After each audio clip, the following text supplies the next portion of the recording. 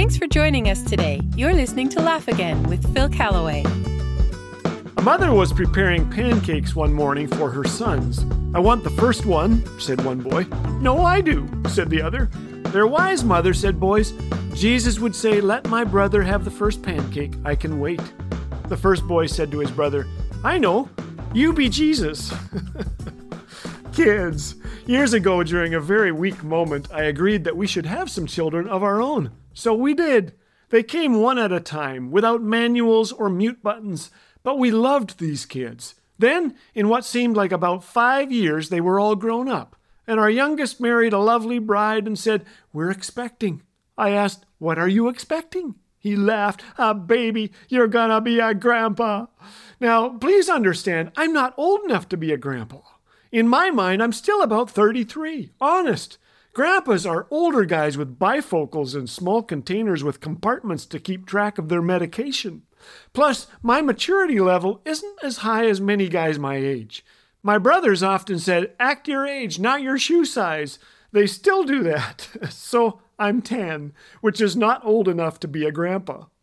One day our son called. He was frantic. "The contractions are 2 minutes apart, Dad." My eyes immediately began to dilate, probably about 8 centimeters. I said, "Honey, let's go." On the hour-long drive to the hospital, we prayed, and I said to my wife, "You'll be fine. Just breathe." And she did. Our daughter-in-law comes from a wonderful family of rednecks. She had just shot her first moose when her water broke. I kid you not. Who could make that up? 15 people gathered in the waiting room. A nurse asked us if we were okay. "No," I said, "I'm about to be a grandpa. I don't know just what to do." She laughed and said, "You'll be fine. Just breathe." And I did. Thankfully, a Bible verse came along to comfort me. "But the love of the Lord remains forever with those who fear Him. His salvation extends to the children's children of those who are faithful to His covenant." At 8:30 p.m., Sophia Ramona Lynn Callaway came into the world crying like a baby. Her daddy cried too. Months ago, he told me he'd be bringing the baby to me first, and when he finally handed her to me, I held in my arms the cutest, the smartest, the most well-dressed little lady you have ever met. She opened one eye and looked right at me. I think she knew exactly who I was. We had a thing going from hour one. Out there somewhere is a job description for grandparents, but not a solemn pledge for grandpas. Until now, here's mine. "As your grandpa, I do hereby solemnly pledge to spoil you rotten. I will allow Grandma to change your diaper whenever I think you need it.